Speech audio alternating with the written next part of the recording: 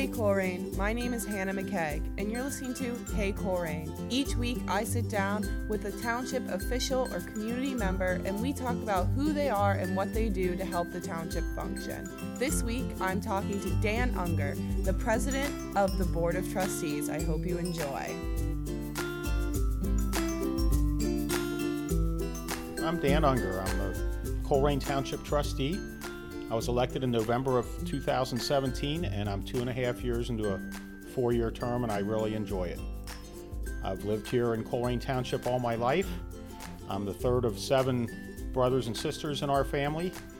We all grew up on Gaines Road, which is about a mile west of here, and attended schools locally, and I've just really enjoyed living here. All my friends and family are here. I've known families that I've known generations of them, the great-grandparents, the grandparents, and the kids that are my age, which is getting a little bit older, and I know their children, and I've been to their weddings and funerals, and I just know a lot of people in this community, and it's where I'm going to stay. I really enjoy it here. What was your journey leading up to running for Board of Trustees? Well, I've always enjoyed politics, and for me it began at a very young age.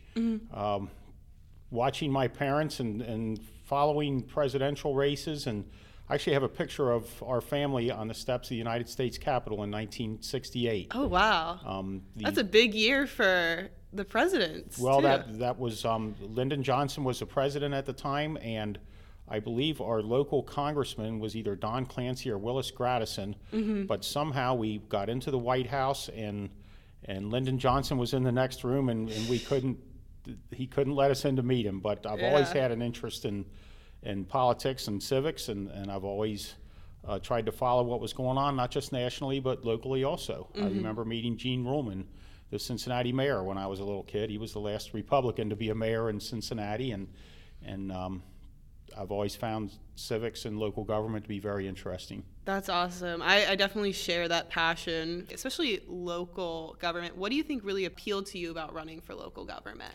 Well, I think it gives you a chance to really have an impact directly on people's lives, as opposed to being one or two steps removed, if you're in the state house or at the federal level. My local political career started out in 1993 when a friend of mine was running for a seat on the Northwest Local School District Board of Education. He asked me for a little help. I offered it to him. His name was Dan Mecklenburg. He won office that year in that election, but somehow he interpreted that as the fact that I was interested in running for office, which I really wasn't at the time. But he was on the board sort of as a minority on the board philosophically, and 2 years later in 1995, Dan encouraged me to run for school board, and while I did not win, I came in 3rd out of 6, which wasn't too bad for a first time out. I ran again in the election 2 years later in 97 and did not win then either, and resigned myself to the fact that, well, the voters have spoken twice and told me they don't want me on the school board. So I spent the next 10 years serving in the school district in various capacities as a volunteer on a particular committee or whatever was going on. And by 2007, I gave it another shot. And when I ran in the 2007 election, I came in 1st out of 6, Wow, which was third very time's the exciting. charm, yeah. Third time, 12 years later is always the charm.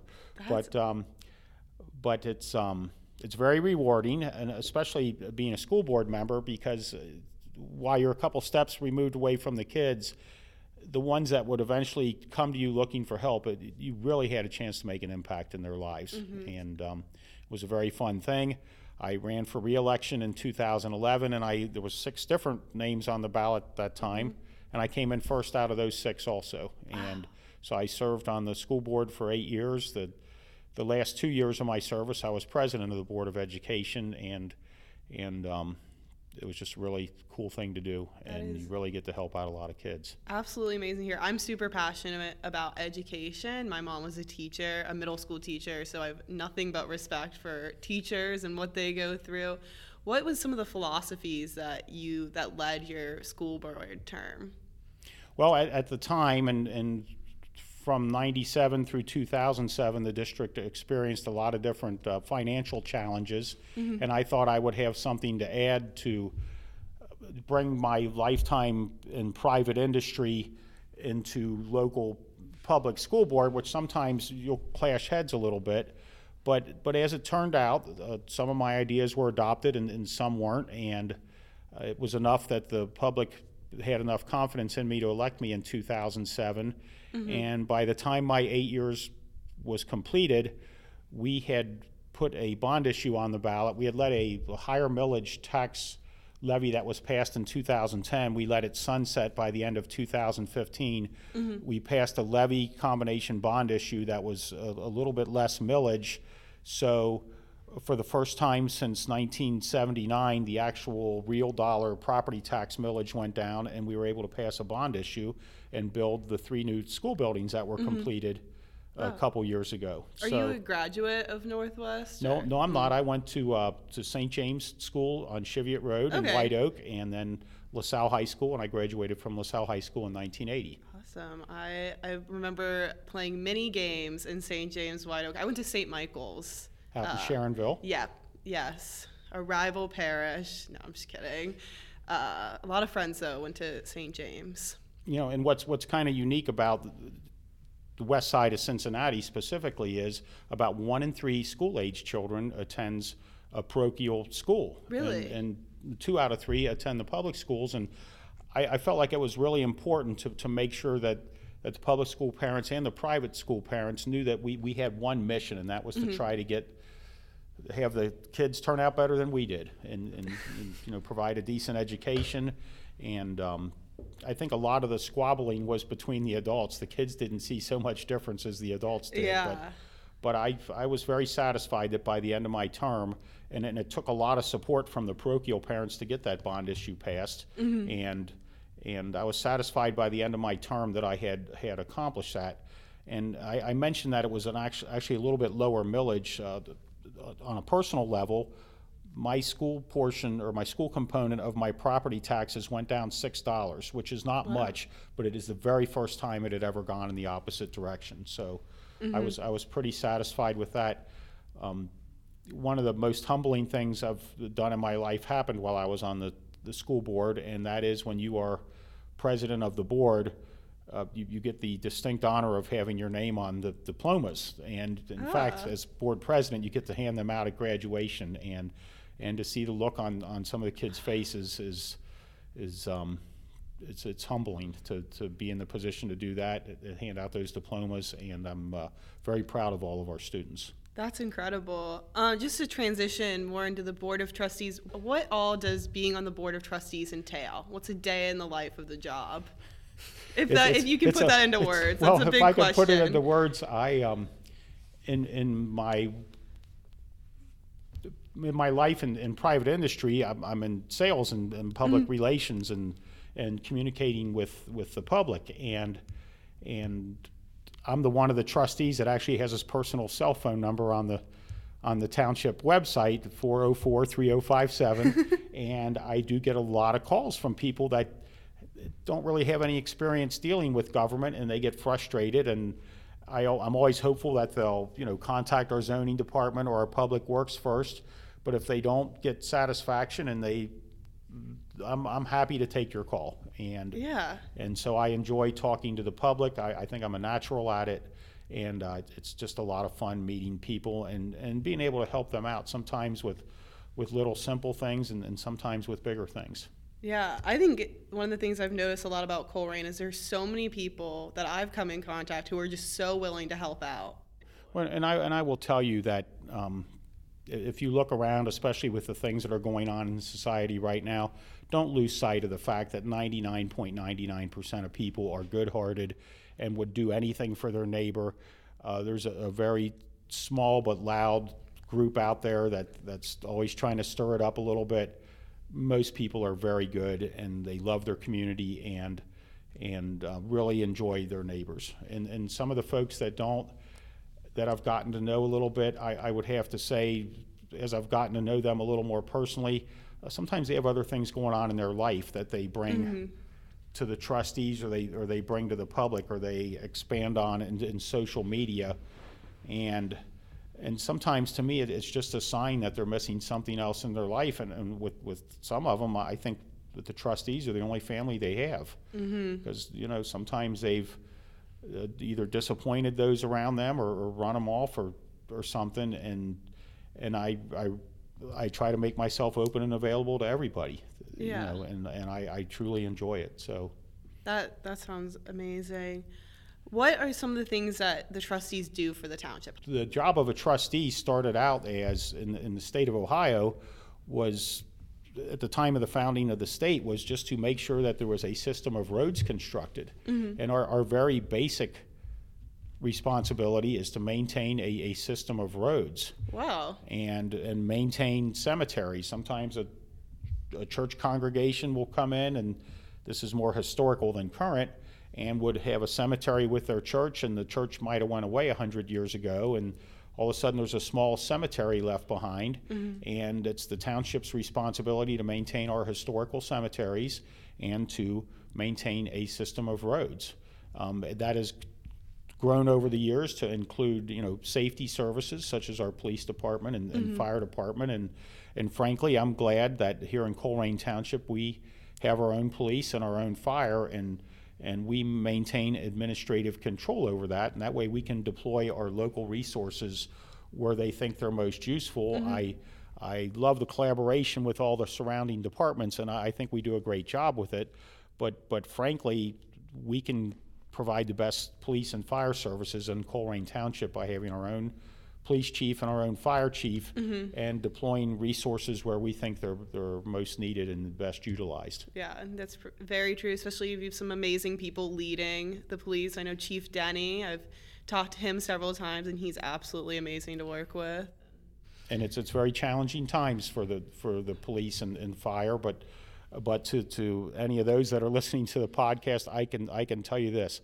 As I said earlier, 99.99% of the people love what you're doing. And yes, there are problems in different agencies, but I've talked to Chief, and I think the statistic he gave me was we had about 40,000 interactions with the public last year, and out of those 40,000, I want to say he told me there were 13 complaints. 7 of them were internally generated, and 6 out of 40,000 were from outsiders, and those may have been folks that got arrested that didn't think they should be arrested.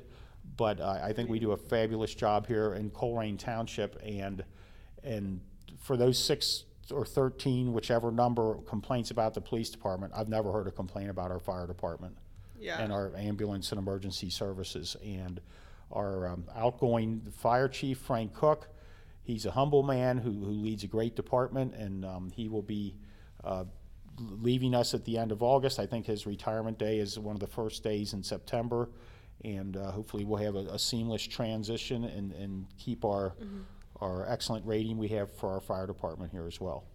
What is one of your favorite parts of this role? I would have to say what I said earlier. It's talking to citizens that call me up. I have a call I haven't returned yet that I received about an hour ago from a gentleman who has a question about the mandate to wear a mask for the COVID panic or COVID epidemic, or however people see it. So, and I'll call him back. I wanted to get up here and get started on the podcast with you, though. So, I think that is something really amazing about public service, is that you get to take these ideas and integrate them into something that can really last too. And one of the accomplishments here of the 2018 and 2019 Board of Trustees and of the 2020 Board is I always looked at the township sort of what's been described as the broken window theory. Yes, we have some property owners that don't keep their property up as they should, and we've taken a kind, gentle approach to our zoning and our code enforcement. And if you let your grass get a foot tall, we will send a code enforcement officer out there and give you a week to 10 days to get it cut, depending on when the citation falls relative to the next meeting.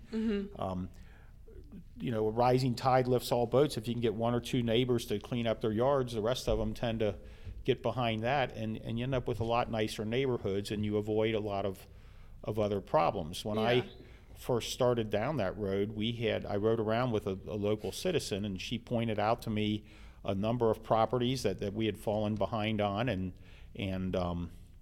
and some cars that had been sitting out in the street with expired plates and those type of things. And I worked with our chief and our new zoning director at the time, and just instantly in a month or two got a great head start and got a lot of things cleaned up. And that, with the help of a lot of local citizens who share my passion and interest for it, I think we've really made a difference in the last 2.5 years here in the township. Yeah. Do you have any other programs or initiatives that you want to highlight that maybe you're particularly proud of?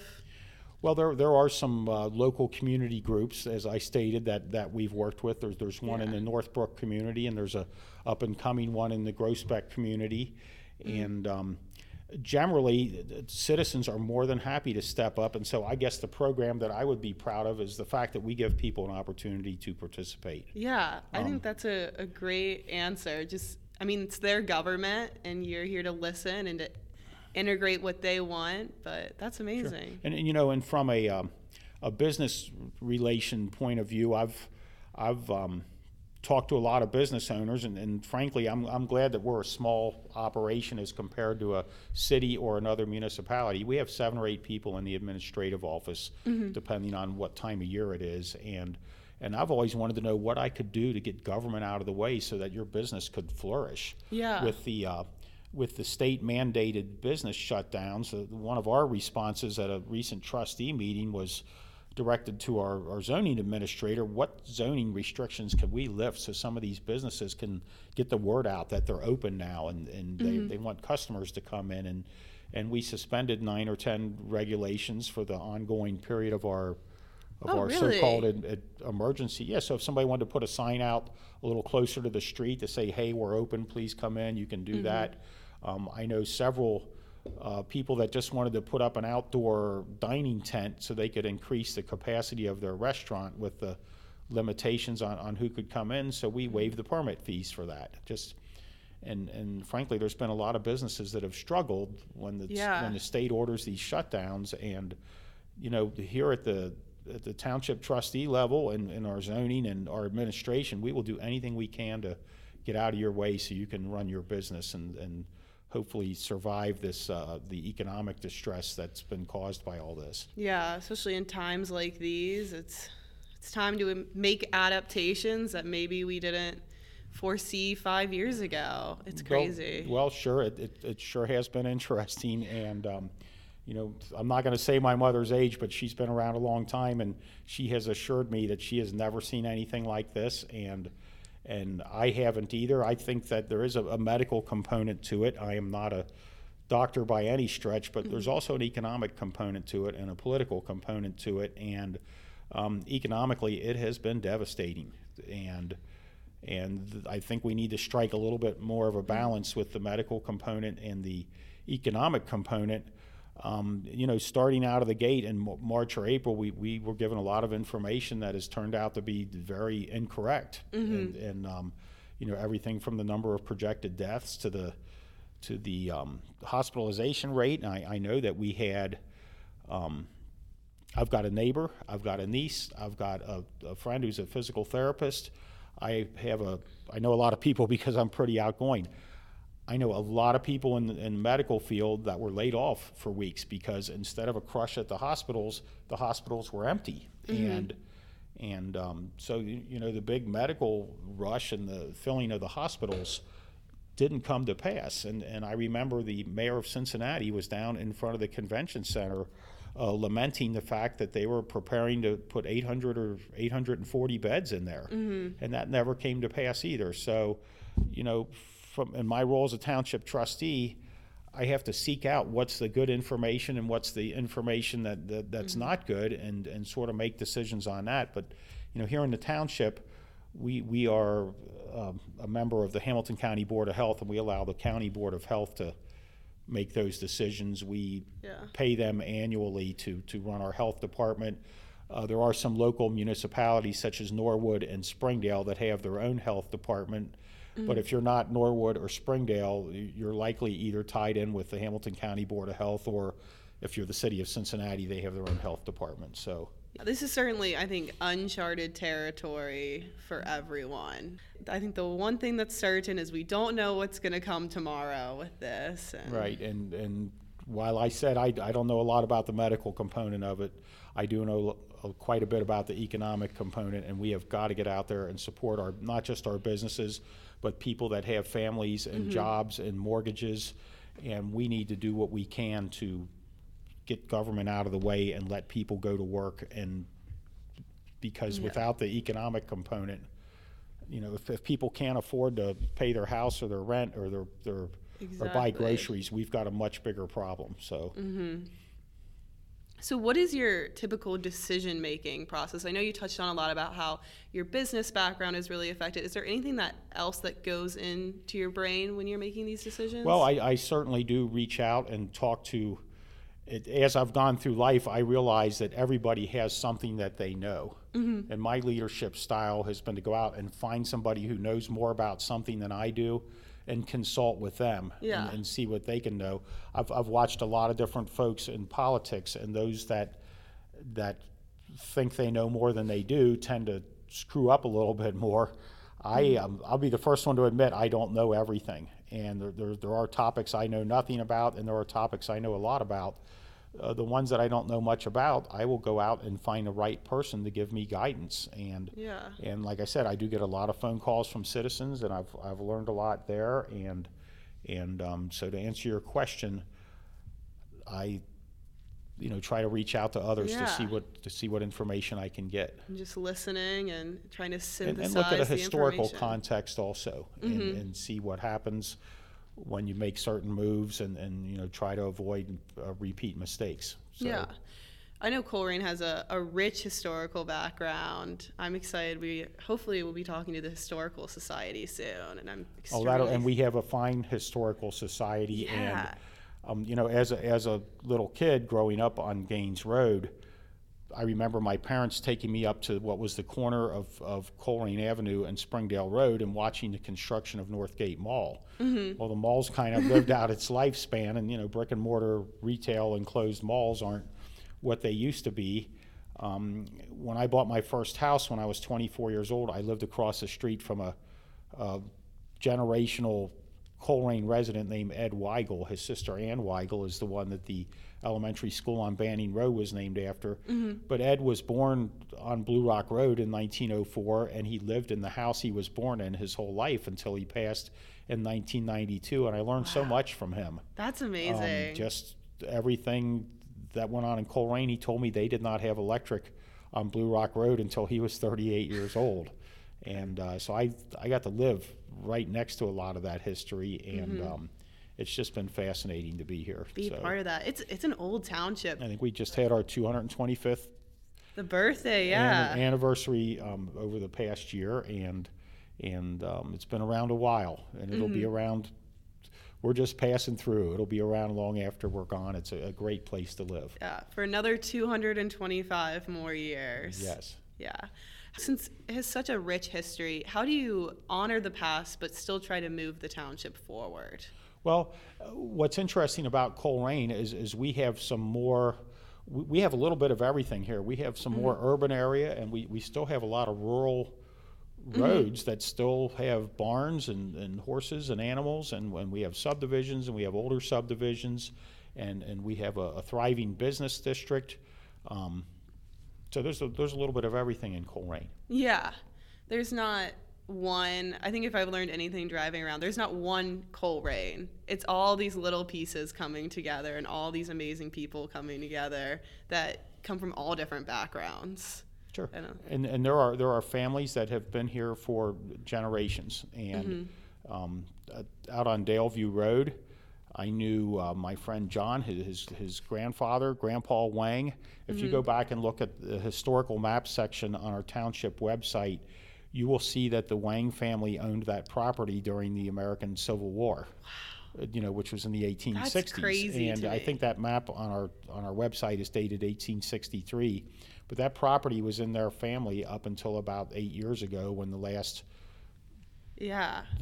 surviving brother died, and John still lives around here locally, but just not on Daleview Road anymore. And so there are families that have been here for multiple generations. That's crazy. I was looking into your past. You do a lot of community service and a lot of giving back. Do you want to go into that? Maybe touch on your history with the Boy Scouts?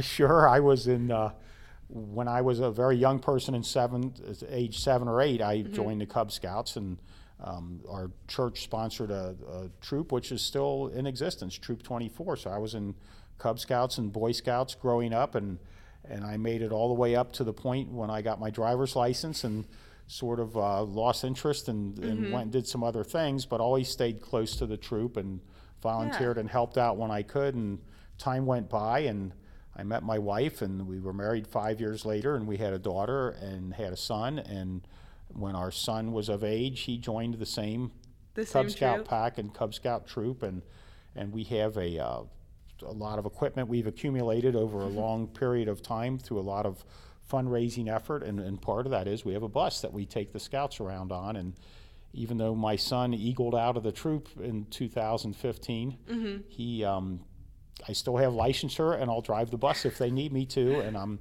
I'm still a registered assistant scoutmaster with the Boy Scout troop, and you can learn a lot of great lessons in life through scouting, and learn how to survive outdoors and a lot of things. I'm a big camper. I'm always jealous of the Boy Scouts, but I love camping. Well, now the Boy Scouts just a year or two ago started allowing girls in, so I know I missed my time. I you're think I've probably aged out. You've aged out, but Maybe they'll still take me. but I those don't know. opportunities are there, and kind of with the change in the dynamic of a lot of families, it might work out better to have girls and boys in there together. I am a little bit concerned about teenage girls and boys in together, but Yeah, rightly so. I'm but sure. the way it's set up right now, a female troop would be kept separate as a female troop. Okay.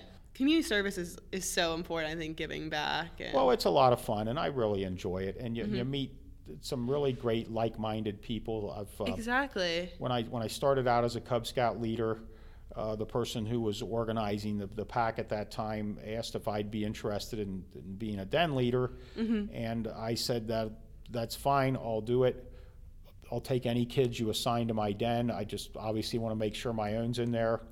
And they assigned me 5 other kids. I did not know them. I did not know their parents. The very first thing I did was called their parents, told them to get a babysitter. The 6 of us were going, the 6 couples were going out to get to know each other. Wow. And to this day, 18, 19 years later, I'm still really good friends with all those parents. That's amazing. And it's just a great way to meet like-minded people that kind of have the same goals and values aspirations and- for their kids. So I've done a lot of service work around Cincinnati and in other states as well, and I think you just meet the most amazing people who have the best hearts when you start giving back.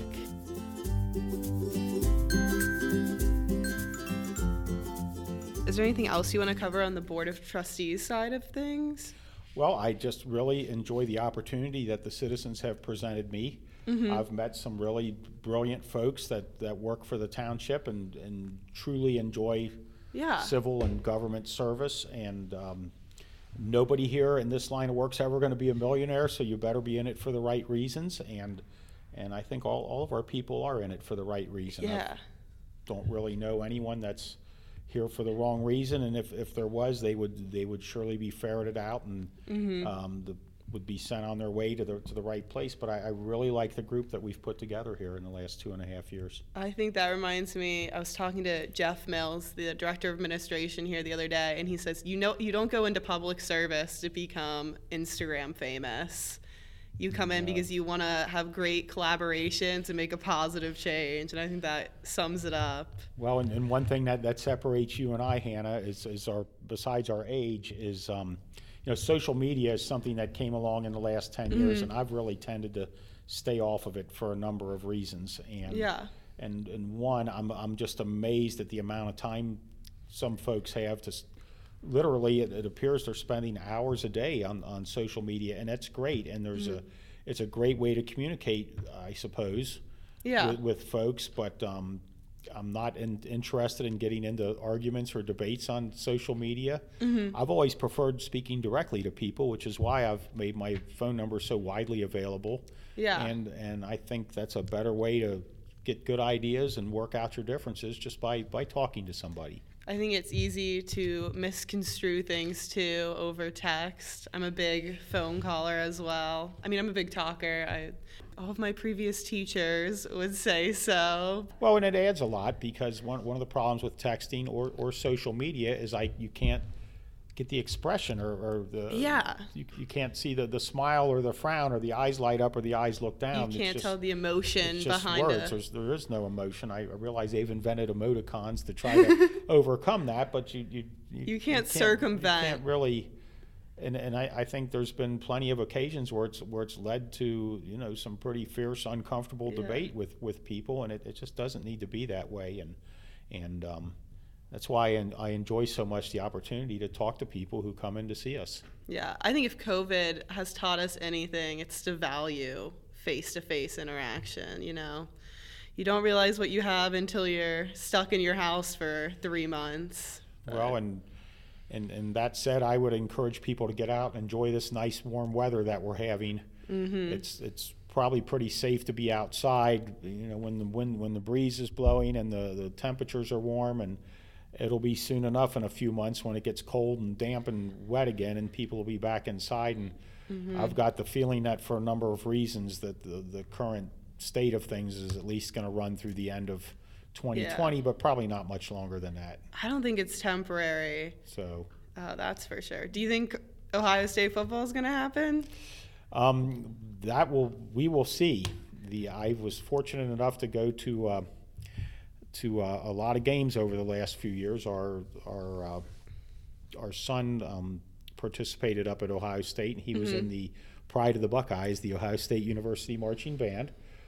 Both of our kids started out in music education at a young age, and any kid that's ever been in band, you can usually start a conversation with them by asking, so what instrument did you play in 4th grade? And the answer is always either saxophone or clarinet. And it's funny, and you're laughing, and maybe you had that experience yourself. I myself was not in band. My brother was. All of my friends in high school were, but that is exactly, I think, the first thing I probably asked all of them. And music education provides a lifetime skill set. I've loved watching kids pursue their dreams and interests, and I've seen kids that play football and baseball and soccer, and that's all great. A lot of times that'll come to an end for you by the time you're out of high school or a year or two into college. And I've always advocated for music education. You can learn to play piano when you're 8, 9, 10 years old, and you can still be playing when you're 90. And the funny thing about band kids is their performance in school, especially up at Ohio State. 85% of the kids in that band are either science or engineering majors, which means they can count, walk forwards and backwards, and read the script of a musical staff. They can read the notes and interpret them and change those into sounds, and that's nothing for the timid at all. Absolutely not. The impact that learning to play an instrument on your brain, I know there's been many studies, it's insane. It's just the way you are able to cognitively process things is completely altered by learning how to play an instrument. Sure, and like I said, a lot of those kids go on to, the science and engineering type careers. Our son graduated with a degree in computer and electrical engineering, and got out of college and started out with a nice job. And our daughter, who we're very proud of, was also a musical student, and she started out with clarinet. She kind of got into guard and color guard and performed with some very well-known local groups and into a national group with Drum Corps International. Yeah, one of my best friends she teaches at I want to say regional color guard group, and their routines are so impressive. You'll have to find out the name of that because it's probably somebody I know. Oh yeah, do you know Onyx? Yes. Onyx is one of the groups in Winter Guard International, and our daughter was in the Blue Coats, which turned out to be the 2016 World Champions. Wow. And then our son was in an organization called Carolina Crown, which I know Carolina Crown had best brass, and then through a lot of hard work, he made it into the Ohio State University Marching Band and ended up doing some pretty phenomenal, pretty amazing, once in 100-year things there. So the whole thing has just made life so much fun and interesting. And I I'd have to say, we also had a foster student in our lives, a young man named Patrick, who came to us when he was, to ask Patrick, it's kind of funny, and I won't say his last name, but to ask him when he was in third grade, Patrick, where's your mom? Well, when I was in third grade, Mr. Unger, she told me, I came home from school one day and she told me she was going to California. I remember asking her, because when you're 8 years old, that's how you think. Yeah. Are you coming back Tuesday or Wednesday? And as it turned out, she never did come back. And Patrick lived with a very generous, kind family not too far from here, and they could only keep him so long. And one thing led to another, and he came to us as a freshman in high school. Skinny little 13-year-old, the head down, very sad. And as far as the thing that kids can accomplish, he went from that to graduating from high school as a B student, got into the University of Cincinnati nursing program. Oh, wow. And we were so proud to be at his graduation in May of 2019 when he got his Bachelor of Science in Nursing. That is he incredible. went on to like a lot of young people like to do, he moved away. So he went to Philadelphia and got a job at the Children's Hospital there. That's one of the top children's hospital too. And he was also in high school band too. So he that's one of the more fun and rewarding things. And I would advocate that anybody that's listening, if you have some room in your life to help out a foster kid, do it. The rewards are just the greatest. And there's so many kids that need foster parents. They do need some help.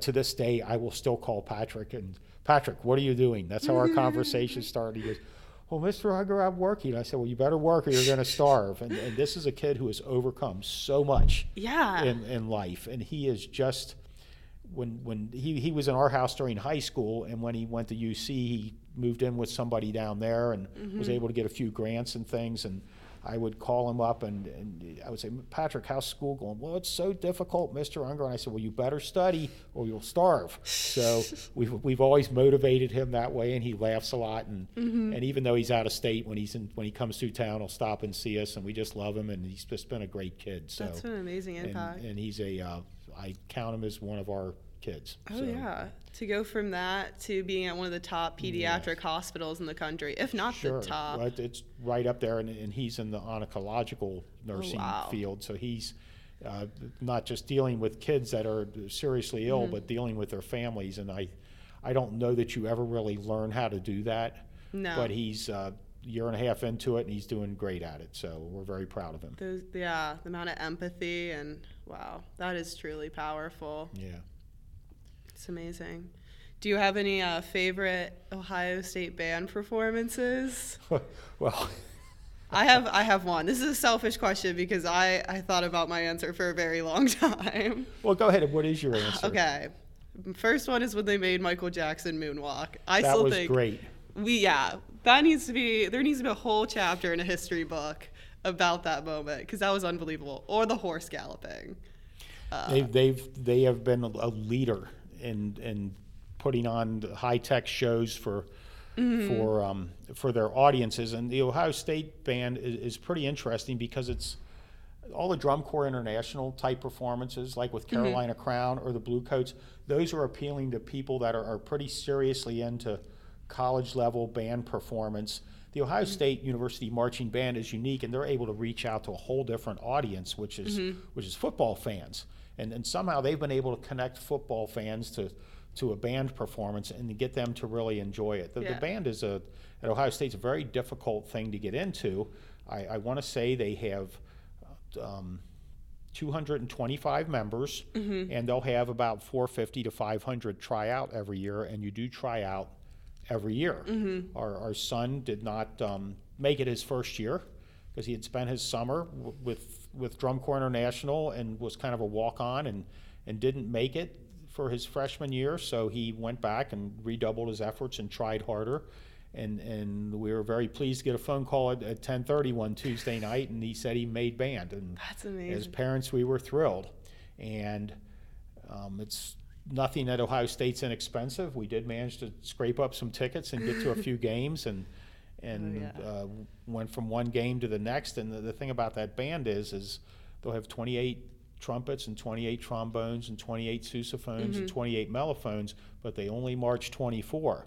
So there's 4 kids every week from each instrument that are so-called alternates. And after the Saturday game on Monday, you can get challenged out. It's kind of like wrestling. And so every week you have a chance to get knocked out for the following week. And once Thomas got in, he never relinquished that position, and he got to play every week. And he made band his next year, and then he did a half-a-year internship to kind of move back his graduation by 6 months, and then he went on to finish out his senior year at college as a member of the band, and having accumulated enough quality points, he was selected to do this very rare, unusual thing called Dot the I. It's when the band marches around and through a series of steps spells out the state name, Ohio, and the last person in that formation is a sousaphone player who goes out and does this thing called Dot the I. And it was just... It is an incredible thing to watch. It is, and it's all over YouTube and all of their performances. And as far as their halftime shows,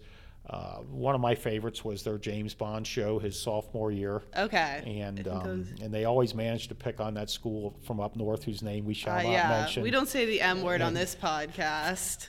We're not one of the other podcasts. It's not allowed in this studio. But it's a lot of fun, and we certainly had a ball with it, and he was so lucky, and we were so blessed that he got to do the things that he did, including by the time he hit his senior year, he had never missed a practice or a step or a note, and never been knocked out of a game. So he got first pick of the one home game he wanted to do this so-called Dot the I at, and in fact he's the first Colerain Township resident to ever dot the I at the Michigan game. So that is... And to those that were around here in 2018, I'm pretty sure they got tired of hearing about it, but when you first contacted me a few days ago to set up this podcast, and we got to talking about colleges in Ohio State, and it sounds like you share my passion. I love Ohio State. I have had nothing but an amazing time there. I think I might get backlash for saying this, a bigger fan of the band than the football team. It's not the football team's fault. I just don't have that much interest in football, but I think the cool thing about Ohio State games that you don't see anywhere else is normally during halftime you see like a mass exodus to go to the bathroom or snacks or get another drink. At Ohio State games, people stay in their seats for the band performance. It is one of the big highlights of the game. Well, it's not any kind of secret, but the band kids do work a lot harder than the football team does. Oh, it is a full-time job on top of their studies. And it was just a big part of the fun of our lives. Our kids have all moved out and moved on and become independent, which is what you hope for any college kid, that they can get out in life on their own. And now it's just my wife and I at home, and I'm still involved with the Scout Troop, and I'm still involved in a lot of other things, and pretty active up at the church we go to, and just enjoy being around. I'm having a great time living. I've actually always considered myself one of the luckiest people alive. My life's been full of blessings, and there's been a few hard times, but there was always people around and to walk through it with you, and I just really enjoy living, having a great time at it. So there's no greater note to end than that, and we're right at time. So thank you so much for sitting down. Is there anything else you want to plug, or any programs or anything looking forward to? Well, I would just reach back out to what we started talking about, and it's all the different things that are going on in government overreach or government interference in people's lives. And to that, I would say here at Colerain Township, with this current board of trustees and our small, lean administration that we have here, if you have a business or a residence and you live somewhere else and you're looking for a great place to live, that has low government interference in your life, move your house, move your business. Come here to Colerain Township. We will do whatever we can to make your life here great, to give your business the best chance to flourish. We have available real estate. We have an industrial park we're developing. The area south of Galbraith Road down to the City of Cincinnati Corporation line. It's been a distressed area for a number of years through some actions of the township. We've cleaned up an area down there, and we're really excited later this year to welcome Duke Energy in the Colerain Operations Center. I think that's a game changer for that part of the township. And Duke Energy is going to be bringing in 80 to 100, well-paying jobs. And I look for that to energize the area right around there. I know the guy that owns the bicycle store across the street from what used to be the old Fireside Motel is more excited than anybody to see such a great neighbor just about ready to move in. And that'll be something big we have coming up. There are little daily victories. I know we just had a new restaurant ribbon cutting a couple days ago. And I'm very excited to check it out. A lot of really good, exciting things going on here. And I would just end with, if there's ever anything that I can do, I'm Dan Unger. I'm actually honored to be president of the Board of Trustees this year. My cell phone is 513-404-3057. Anything we can do to help you, we're happy to. And Hannah, that's so nice of you to take time to come out here to Colerain Township and talk to us and help us get our great message out. No, thank you. I'm excited to be here. I'll just say it again. Everyone I've talked to, sat down with, interviewed for, it has been amazing. I'm overwhelmed with their kindness and willingness, and I will see you next week, everyone.